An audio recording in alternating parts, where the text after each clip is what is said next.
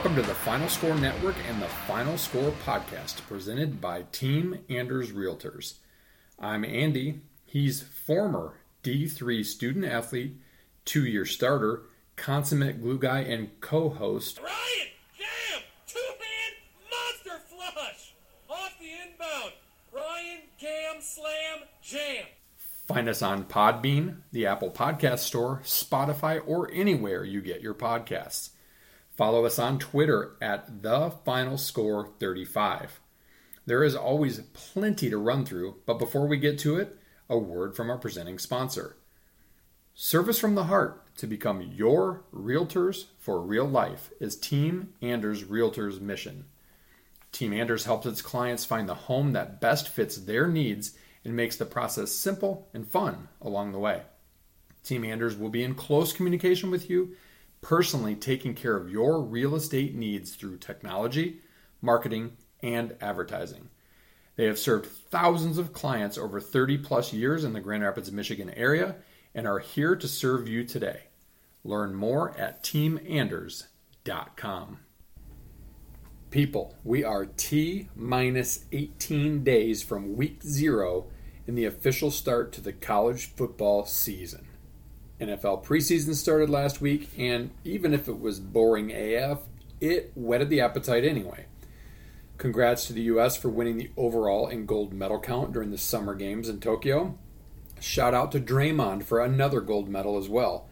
And yeah, Dame, it is easier to score in the NBA because your, air quotes, rules are a joke.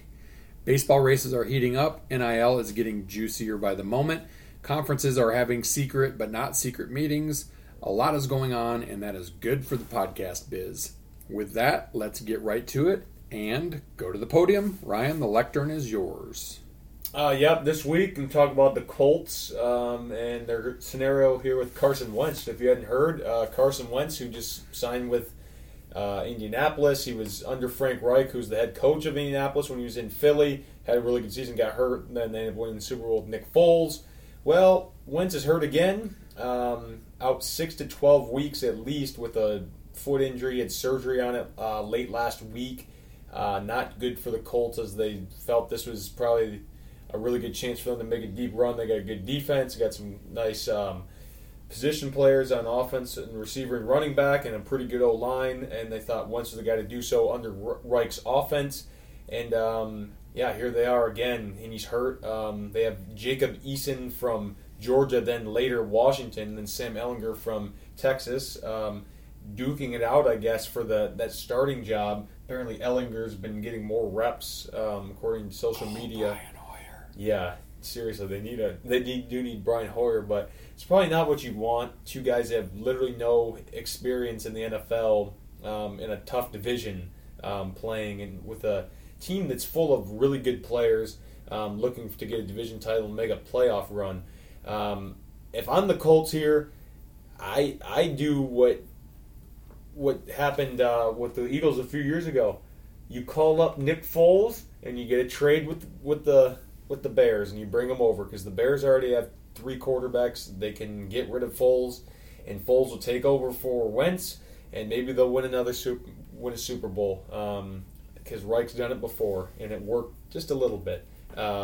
So if I'm the Colts, I'd trade for Foles, maybe even go after Phillip Rivers, who said he's trying to stay ready just in case of an injury or something that happens to a contender or something. And this is a contender. Maybe he'll come back and play half the season. Who knows?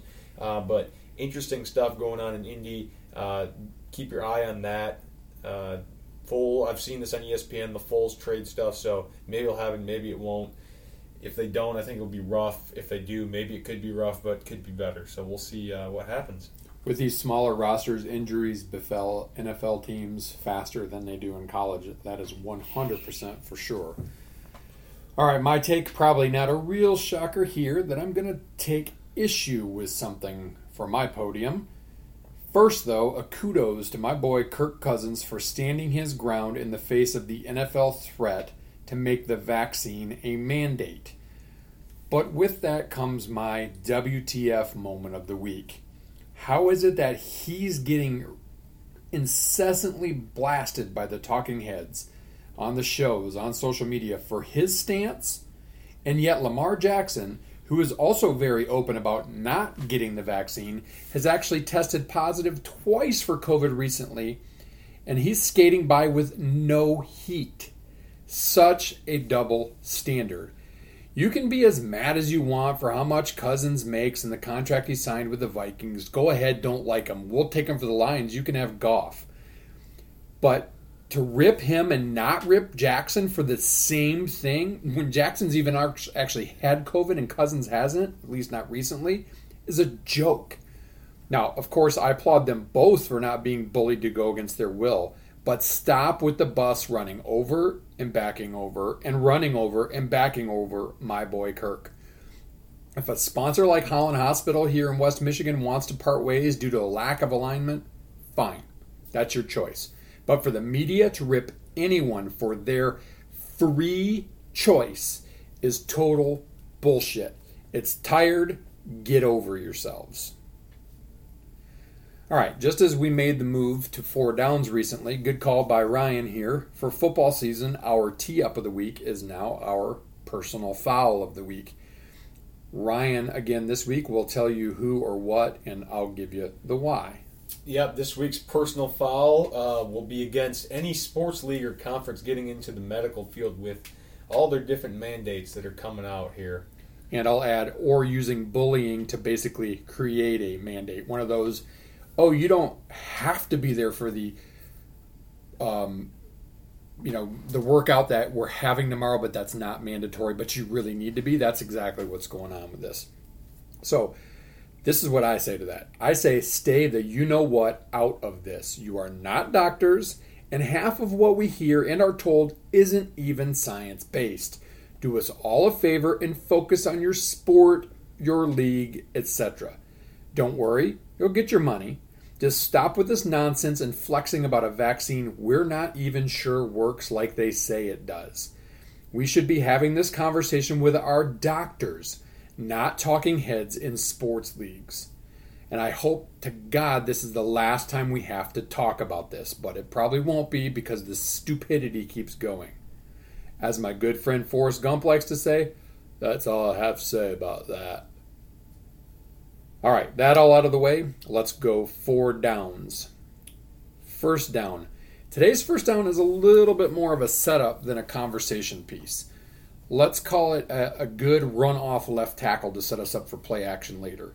Well, also partly because I jacked up my back last week, so we don't have our usual golf course review in the 4th down spot this week. But don't worry, we'll be back to that this week. I'm feeling better. So for the next 3 weeks, we're going to do deep dives in the Big Ten, team by team. We've got it down to game by game. Ryan and I will split the reviews. Each of us will do 7 teams, but we have collaborated on this. Break it all down, etc. We also want to hear from you. So join this conversation on our Twitter or Ryan's Facebook. I believe he posts the podcast there, or on either of our Instagrams. Yeah, also. Send us a text, whatever. We'll post our predictions each week, and then when the season gets here, look for a pick'em contest. So whatever we put out there today, Ryan will tweet it out tonight, so you've got it down lock, stock, and barrel what we're going to do. As far as the pick'em contest, winner gets to jump on and pick the next week's games via the pod, so you get to be a live guest with us. Total season winner will win a TBD prize from a TBD sponsor that Ryan is now tasked with finding. For those who might have been around back in the days that I did the finalscore.net blog or website, this is exactly what we did there. We played for a prize. We picked the Big Ten games. We did predictions every week. It was on a message board then. It was, you got to pick on the site. This time you get a chance to hear your voice on the podcast with us. So please join us on Twitter and follow us. Back to the previews. We're going to be taking 2 downs a week for the next 3 weeks to cover the 14 teams. We've already mapped out the entire schedule. We've picked every single win, loss, and have it down to the bowl trips.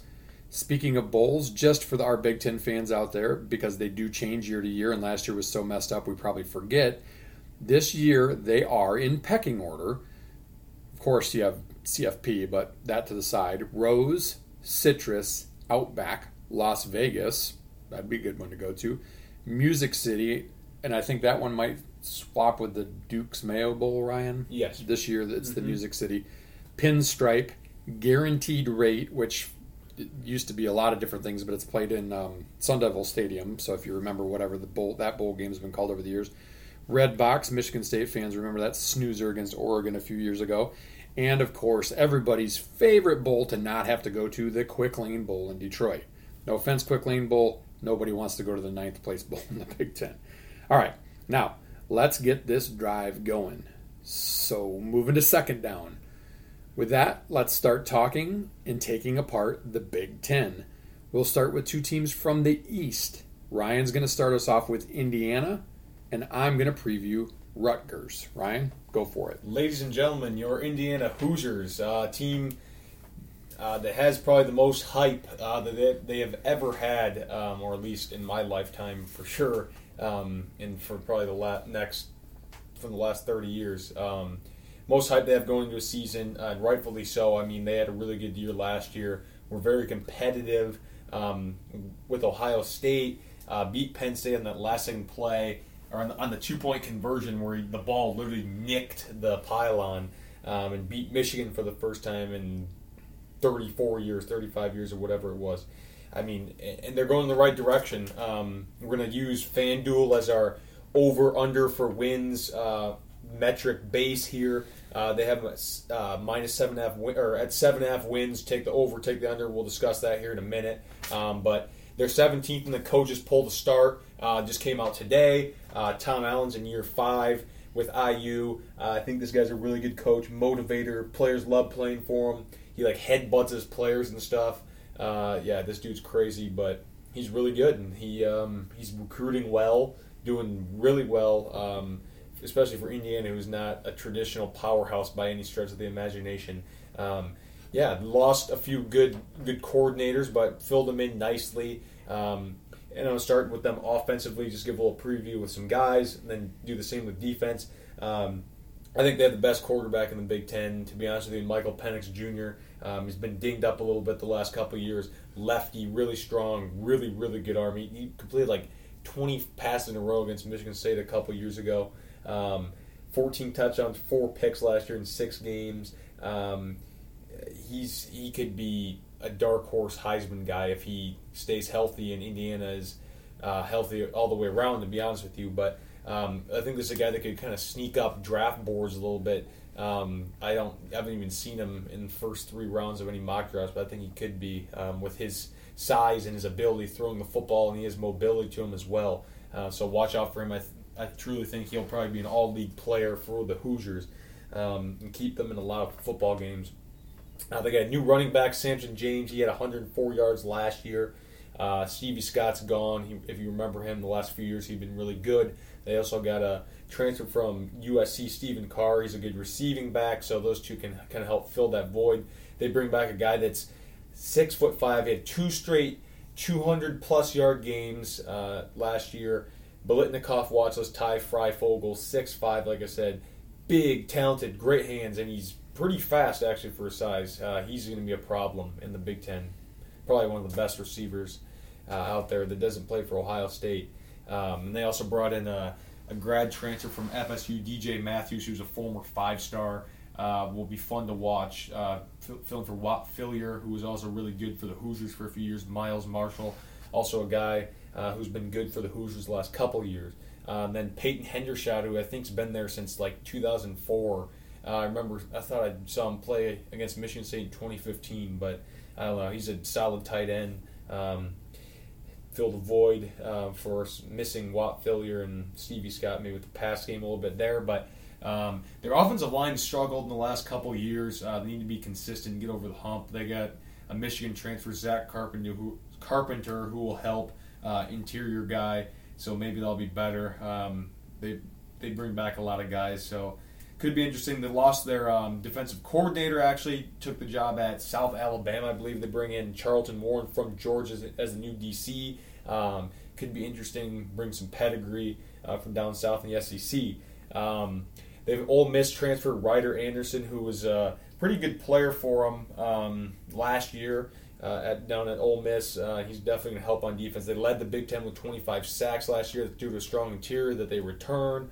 So maybe could repeat that, maybe not that. I mean, maybe more probably because that was only in 7 or 8 games. But they've got really good linebackers. Cam Jones is back, fast and physical linebacker, as is Michael McFadden. Probably one of the best linebacking duos in the Big Ten in terms of just tackles and experience. And just knowing the Big Ten landscape. Marcelino Ball, a guy who's been there for a while, missed all last year as a corner. He had torn ACL. He's a key guy you can just plug in there and play. He's been solid for them. He'll be good as well as Tywon Mullen started last year at corner. He's back. And then Devin Matthews, another guy who's back. They were I think they had the most interceptions on some podcasts I was listening to earlier. They said they had the most interceptions in the FBS last year, averaging 2.1 per game. I mean, some of that's luck, but man, that's some ball hawking DBs.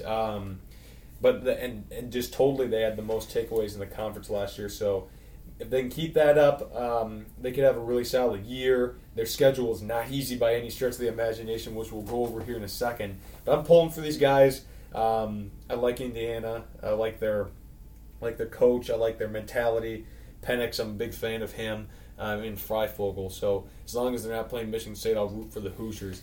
But yeah, looking at their schedule here in front of me, I mean, they start off with an absolute doozy. They go on the road to play the Hawkeyes, which is never an easy task, and especially right away with a Kirk Ferentz ball club that you know what you're going to get out of them every time, but still they never cease to amaze. But also, just they're good. They're always good. They're always 6-6 to 9-3. And Andy and I here, we combined the schedule, or combined our minds to make a master Big Ten schedule. How we think these teams are going to do, and we think Iowa will beat Indiana week 1, start off 0-1. Move on to their second game. They're playing home against Idaho, the Vandals. John L. Smith's former team from a long time ago, but that's a definite win at home there. So they're 1-1 going to week 3 against the Cincinnati Bearcats, best group of 5 team bar none coming to this year. Preseason top 10 coaches poll, return almost everybody except for the defensive coordinator who's now at Notre Dame. And Marcus Freeman, but we think that's going to be a loss. That's a tough game, though it's at home. Then they go to Western Kentucky, a team that's been tricky to play against here for the last 10 years. Jeff Brown made them good, and then they've been consistent since. But we think they're going to win that one. Then they go to week 5, go to Happy Valley, play Penn State. That's never a great place to play and not easy to win. And we think they're going to take the L there. Then they go to bye week 6, move to week 7. They're playing the Spartans at home, and sadly for our Spartans, I think Indiana is definitely better than us, and they'll win that game. The next week they're playing Ohio State, who later we'll talk about. But yeah, they're not going to beat Ohio State. That's a loss. Then they play Maryland. That's a definite win, even though it's on the road. Then they play Michigan. Hopefully they'll get them 2 years in a row, but not thinking so on the road at the Big House where they haven't won in forever. Long time. Lost there. Then they play Rutgers week 11. Count that as a win. Then they've got the Golden Gophers. We'll count that as a win. Another team that could be tough. We'll talk about later. But that's another home game. Then finish the season as they always do, playing the Boilermakers for the Old Oaken Bucket. I think that'll be a dub. They're better than Purdue. So that gets us to a record of 7-5 overall. That's 2-1 out of conference, 5-4 in the conference, which is good for tied for third in the Big Ten. To have them go to the Music City Bowl. So bowl games aren't bad for a team like Indiana that hasn't been a powerhouse by any stretch of the imagination. So if they can keep building up to bowl games and doing that, they can build a program. But they could be good. I think their floor is about 6-6. Their ceiling is probably about 9-3. I think they'll be good. They'll be competitive, but I don't think they're going to be challenging to Ohio State. I think Ohio State's in their own stratosphere. If Indiana played in the West, they might challenge, but that's pretty much every team in the East, except for probably Maryland. If any team, insert name, played from in the West instead of the East, they would contend, I think. But all right, so you'll kind of figure out as we're going here, we're kind of working our way outside, front end, back end, alphabetically into the middle. So we'll probably go 2-3-2 or 2-2-3, yet to be determined. But second week, this team in the East, I drew, and again, Ryan and I did collaborate on the schedule, so we have agreement on that. I've got Rutgers. Little overview. Rutgers got our attention last year when they took an albeit underwhelming Michigan State team to the woodshed in an empty Spartan Stadium. No question, Greg Schiano can coach. You have to wonder what he would have done at Tennessee, but the crazy-ass Vols fans will never know, will they? He's making recruiting inroads and quickly has the Scarlet Knights as a team to pay attention to. Will they be next level good? No, not this year, but I think they could get there. They should be, however, and we'll see it in a couple minutes, bowl good. All right. In 3 of the previous 4 years, Rutgers finished last in the Big Ten in scoring. But last year, kind of a crazy season still, the Scarlet Knights ranked 8th in the 14-team league. Not bad. Rutgers scored at least 20 points in 8 games after reaching the mark just 12 times in its first 52 games in the Big Ten. That's a pretty good turnaround. Scarlet Knights were the 4th most improved team in the nation offensively, averaging 13.4 more points per game than 2019. Moving on to key players. The 2 deep in Rutgers season finale returns virtually intact, including quarterback Noah Vedral.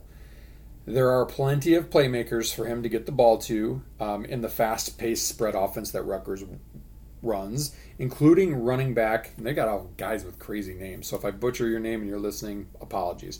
Running back Isaiah Pacheco. And wide receiver Bo Melton. Couple of great playmakers there. Scarlet Knights disguised their defensive issues last season by turning teams over at an exceptionally high rate. They were 18th nationally in that. Well, I got them all against Michigan. And by wreaking havoc behind the line of scrimmage. They had 7.9 tackles for loss per game, which was 11th nationally. So for a supposed bad defense, that's pretty damn good. They've got one of the Big Ten's best linebackers, again, another name I might blow, Alankule Fatukasi, the conference's leading tackler last year with 101 tackles. The Knights are also deep in the secondary and had 2 transfers, Patrice Rene, sounds like a girl's name, and Christian Braswell joining 3 others who return. And together, between the 5 of them, they combine for 69 starts, so plenty of back-end experience. On special teams, say no more than Aaron Cruikshank, who returned 2 kickoffs for touchdowns en route to earning the Big Ten's Specialist of the Year honor last year. Key games, like we talked about, the Big East is loaded. Big Ten East, not Big East. The Big Ten East is loaded this year. Rutgers goes to Michigan, Indiana, and Penn State. They do get Ohio State, Michigan State, and then their crossover, Wisconsin, at home. Talk about a murderer's row. That's a lot of tough games. So, record-wise, let's go game by game. We've got them down, for starting the season 3-0. They got Temple, at Syracuse, and Delaware to start. That's 3 pretty decent layups. Maybe pun intended with Syracuse and Temple in there. I think they get off to a great start. Then they got to go on the road to Michigan. They've battled Michigan until Rutgers beat Michigan State last year. I think that was the last win that Rutgers had against a Big Ten team. I don't think Michigan's going to be particularly good, but I do think that Rutgers takes the L there while riding high. We also think then the next week, so this is their 3-game gamut that they have to run after those 3 kind of breezy non-conference games. They go Michigan away, Ohio State, Michigan State. I think they come away with 1 win there against Michigan State, so they lose to Michigan, lose to Ohio State, beat Michigan State. Then they lose to Northwestern, get a week off, beat Illinois, who won't, lose to Wisconsin at home, take the L at Indiana, take the L at Penn State, but close the season with a very critical win against Maryland at home.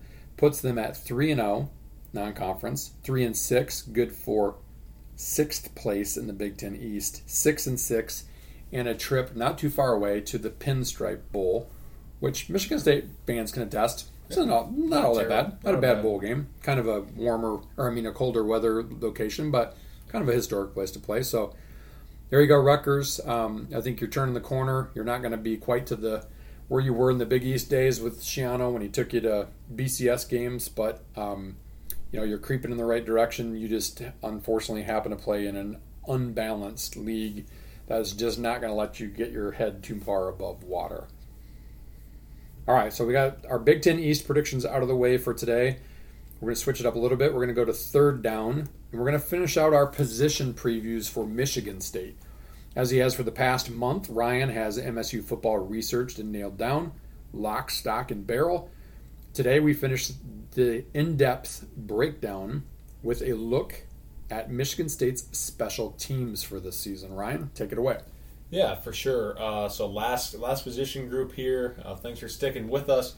This one was going to be short because we don't have many specialists. There's not that many people doing special teams for Michigan State. They're very thin. We'll start with kicker Matt Coughlin, back for year 6. Super senior. Yeah, super senior. He was really consistent last year. Had a really good year. He's shown that he can do it. I think coming back, I think that he has something to prove. Maybe trying to get in the NFL. So counting him to be good. I have no idea if he's going to be the kickoff guy too. We have like 2 walk-ons from a guy from Holton, a guy from Clarkston. Well, 2 of our last kicking specialists are now tight ends. So who the heck knows what's going to happen with that? But Matt Coughlin, McMuffin, whatever you want to call him, he's got a mullet. He's going to be solid. Punter's an area of concern for Michigan State, and I've thought about this for a long time. How do you not have a punter when you're a high-level Division I team? Especially one with Michigan State's history. We've had really good punters. Brandon Fields, Mike Sadler, Greg Aaron Montgomery. Bates. Jake Hartbarger was a really good punter. I mean, we don't have anything. We have Bryce Beringer, who walked on like 2 weeks into his freshman year, and like his longest punt's like 10 yards. He wears number 99 and he has goggles. He's terrible.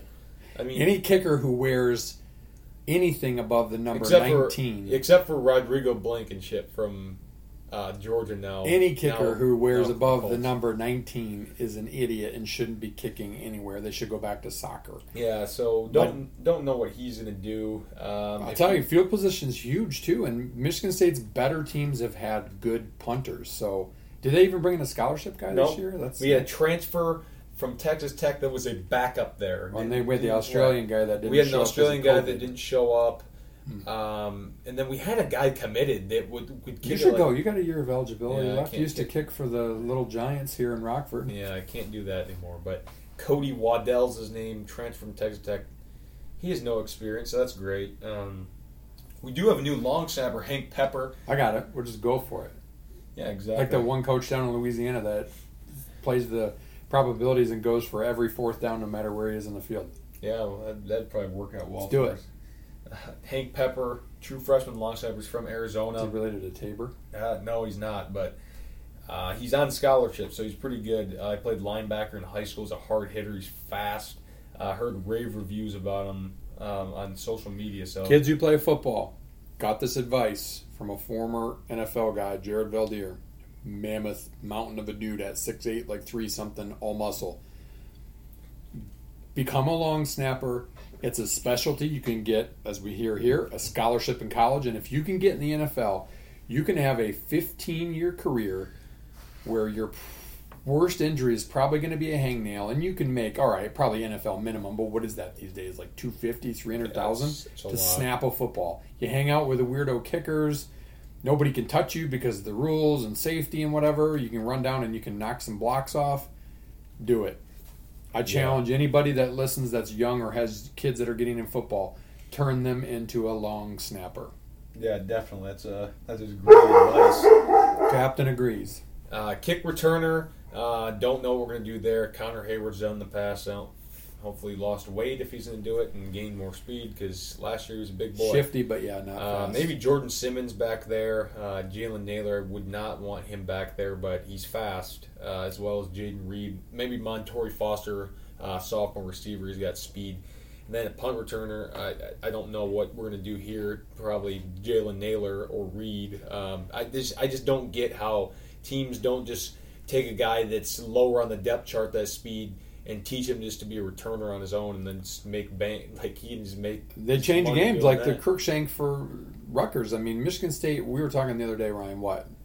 I mean, I think probably R.J. Shelton is the R.J. last Shelton one. had the last kick return for touchdown in 2014. Then The last punt really return was good. Keyshawn against Wisconsin, I think. Yeah, it's been a long... In a game where D'Antonio time. wasn't there after having his little heart attack after Little Giants. I mean, yeah, I agree. There's so much depth at wide receiver, and running back. Take a fast guy with good hands and make him the guy, because you need the field position changers, and you need it on both ends. Michigan State had to have been, I don't have it in front of me, but towards the bottom of the pack in the Big Ten has to be. year over year for a long time.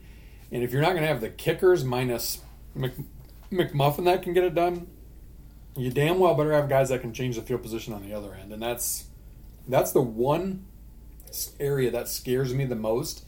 Maybe we'll be the most surprised by it, but Michigan State's going to lose a game because of special teams. Not probably from place kicking, but and probably not necessarily kickoffs, because actually McMuffin was pretty good on kickoffs last year. But they will lose a game because of punting, field position, and or lack of a return game. Mark my words. Yeah, so that should be interesting. That's all I got for that one. All right. Moving to fourth down. Keeping with the football theme, of course, and giving ourselves plenty of time. We're motoring around pretty good here. We're going to continue breaking down the Big Ten. We're going to flip it over and take a look now at two teams from the West. I'm going to take Illinois, and Ryan will get Wisconsin. And as you can see, the theme for today is that I get the at least historically crappy teams in the Big Ten, and he gets the good ones. So we'll change that up next week. Although sometimes the bad teams are a little easier to do homework for. All right, so overview on Illinois. It feels like Illinois changes coaches every year, doesn't it? Out is Lovie Smith, whose success with the Bears did not translate in any way, shape, or form except in the amazing 2019 comeback win at Michigan State. In is Brett Bielema, who is no stranger to the Big Ten, as an Iowa guy, played there, and who had a lot of good success at Wisconsin before more or less running himself out the door for a dog meat SEC program in Arkansas. He may be what the doctor ordered, however, because he knows what it takes to have success in the league. And, hey, he drew the crap division of the two, at least for now. Illinois has to hope Bielema can mend the broken or non-existent relationships with Illinois high school football coaches, because the Illini have a pretty bare cupboard and have been very weak in the recruiting game for quite a while. It will take them some time, but don't be shocked to see Chief Illini Weck and the boys pull off something improbable at some point this year. Not that we've predicted it, but I'm telling you, it's probably going to happen. As for key players, without actually starting to do my research, I really couldn't name one without looking at some depth charts. But Brandon Peters is back at quarterback, and I guess we should know him as another one of Jim Harbaugh's failures. Now, that isn't a slam on Peters, who was highly rated coming out of high school, but what quarterback that's going to Michigan isn't highly rated? That's on Jimmy for not seeing another supposed stud recruit have success in the Maize and Blue, but I digress. This is about Illinois. The O-line is solid, but the rest is a bunch of question marks.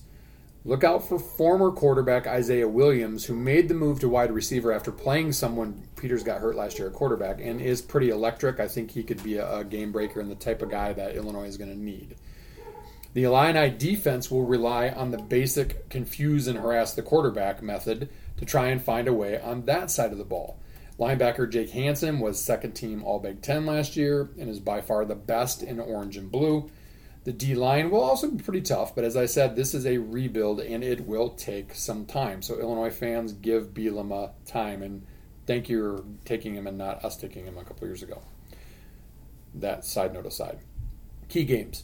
A week 0 game, so one of the first games on the schedule that was supposed to happen in Dublin, which would have been pretty sweet, I think is now in Champaign. There are a couple of easier out-of-conference games and a not too wretched conference slate, I would say. We'll get to that in a minute. Northwestern is always a big one. It's a rival, as much of a rivalry as you could probably get, and then Purdue, probably a second rival for Illinois. That's away, and then they've got home versus Maryland. So they've got a few games that you would say on paper look winnable. So record-wise, let's go game by game on this one, like we have with the other teams. I've got them starting off with a loss against Nebraska. Ryan and I kind of disagreed on that, and I twisted his arm to get me to agree. He's not sold on Nebraska at all. We'll get to them in a couple weeks or next week.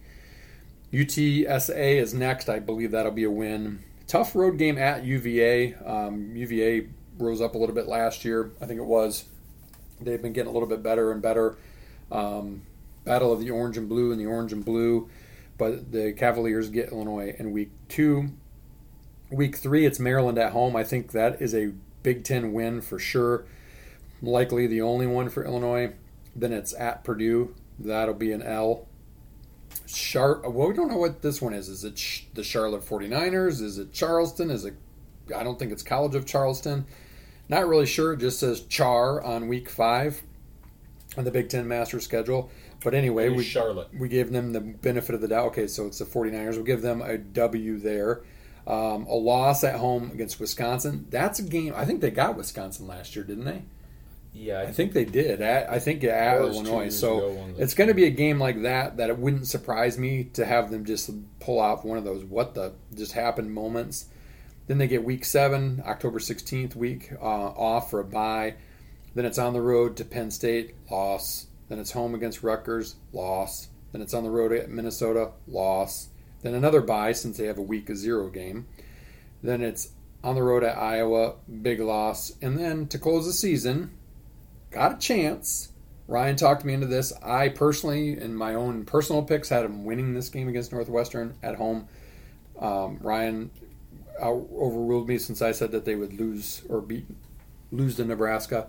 So with that, Illinois goes a nice little 2-1 out of conference, but 1-8 for a dead last finish in the very bad West for 3-9 overall.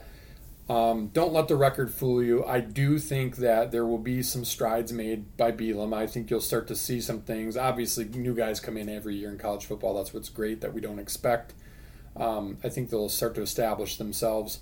I think they're probably a few years out, probably 3. Maybe they get lucky next year, but probably 3 years out before they can contend for a bowl game. Again, they have the benefit of being in the Big Ten West, which is pretty dog meat compared to the East. But yeah, that's where we've got Illinois for this year. And again, we will post these, not the game by games, but we'll post records and all that kind of stuff in our place predictions on our Twitter so you can hold us accountable at the end. So, Ryan, I'm going to give it to you to give us a look at Wisconsin. Yeah, the Badgers. I think this is, aside from Ohio State, has been the most consistent program in the Big Ten since probably as long as I've been alive, I guess 2000.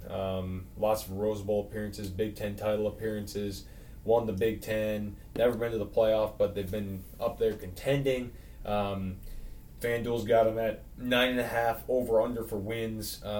We'll get to that later, but they have a tough schedule. But they're a senior-heavy and junior-heavy ball club, so that's going to help. That's going to pay off. Guys that have been there before, guys that know the Wisconsin way, and I think it's a good way. Paul Chryst has done a great job at Wisconsin. I mean, he's been so consistent.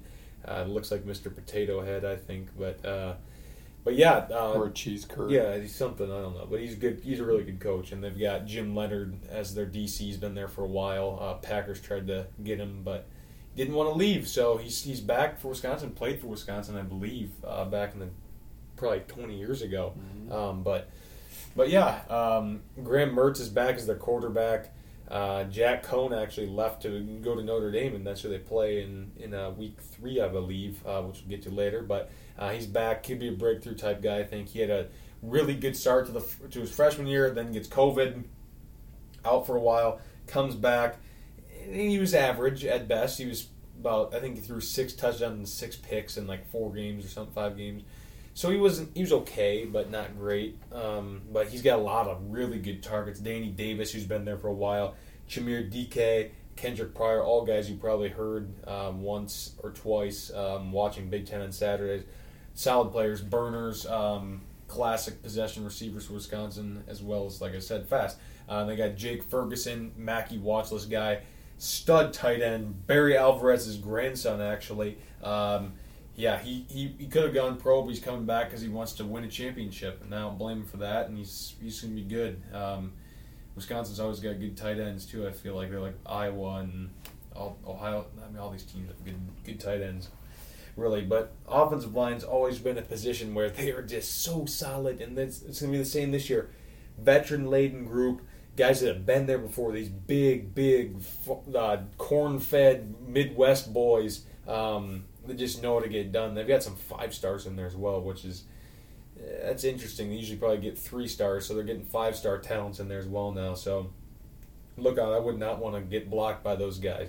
Their defense last year was the best total defense in the Big Ten, as well as pretty high up there in the nation, led by Jack Sanborn and Leo Chenal, linebackers like Indiana. I mean, these guys make one of the best linebacking corps in the Big Ten, if not the country. Guys that have been there, veterans.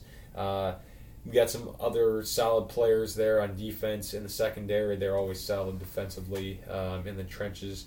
Got some guys that are unproven, but have a chance to be really good. Like always, I mean, Wisconsin's always a consistent program, turn out NFL talent on both sides of the ball.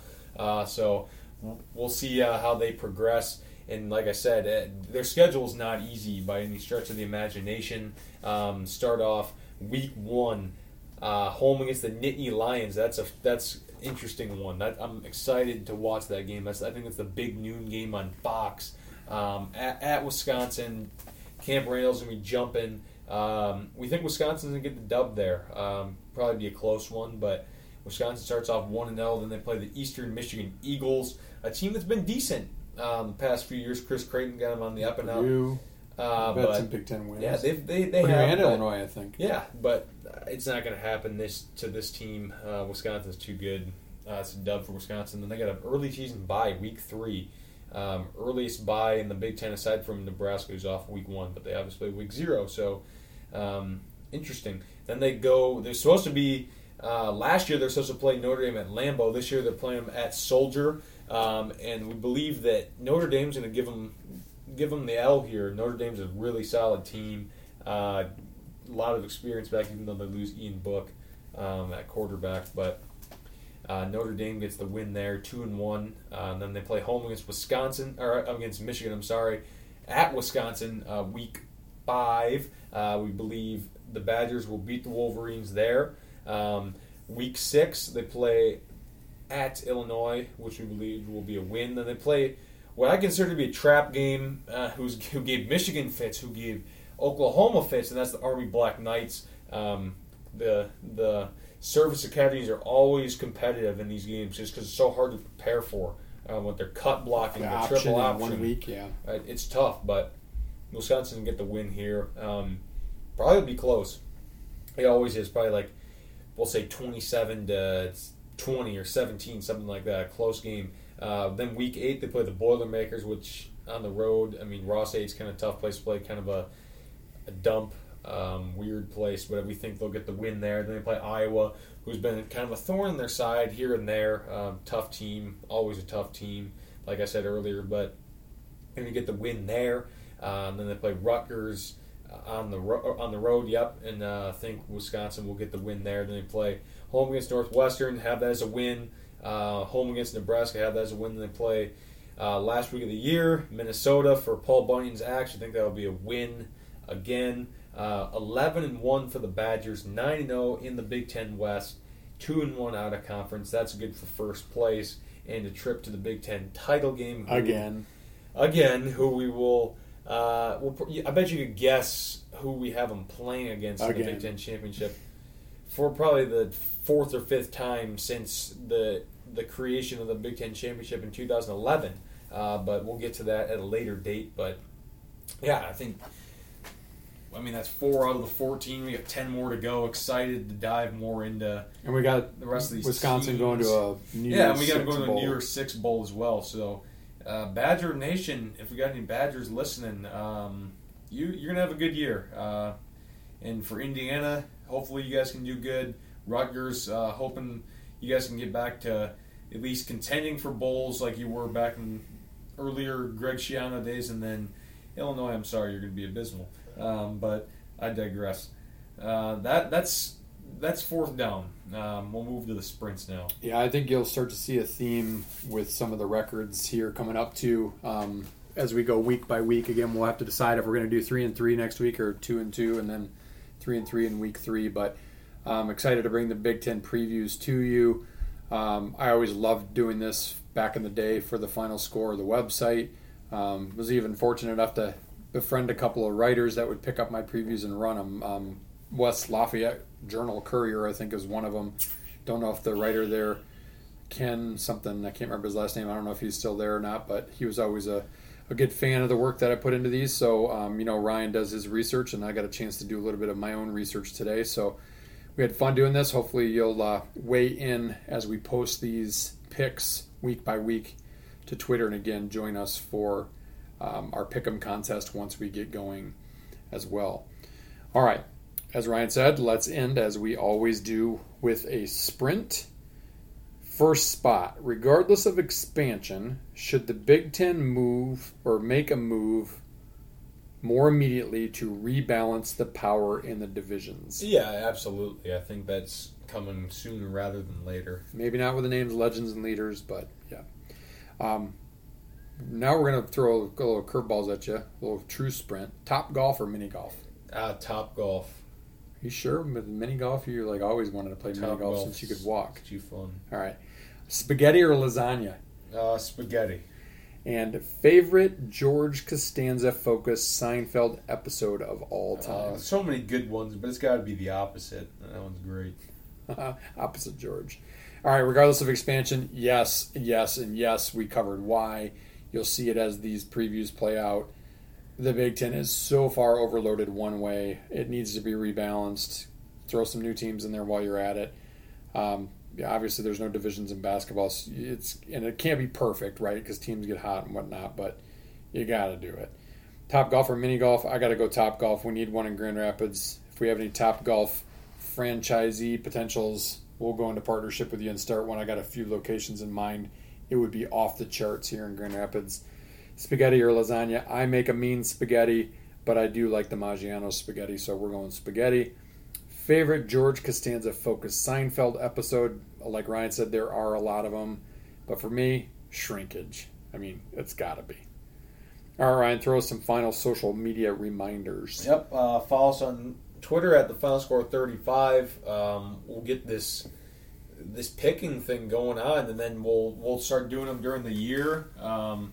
And you can come on if you have the best week. So maybe New Holland, maybe Founders, maybe Big Lake, maybe some local brewing company wants to jump on and sponsor and just throw $100 our way for some mentions that we can make a nice little prize. Let the winner pick out of on Fanatics.com, which was what I used to give away as a prize back in the day. So we'll figure something out. If you got any sponsorship ideas for us, hit up Ryan. We're always looking for ways to kind of pay the bills here. Otherwise, that's it for this week. As Ryan said, share those ideas. What you like, what you don't like. Chime in for sure on our picks and what you agree and don't agree with, etc. via our Twitter.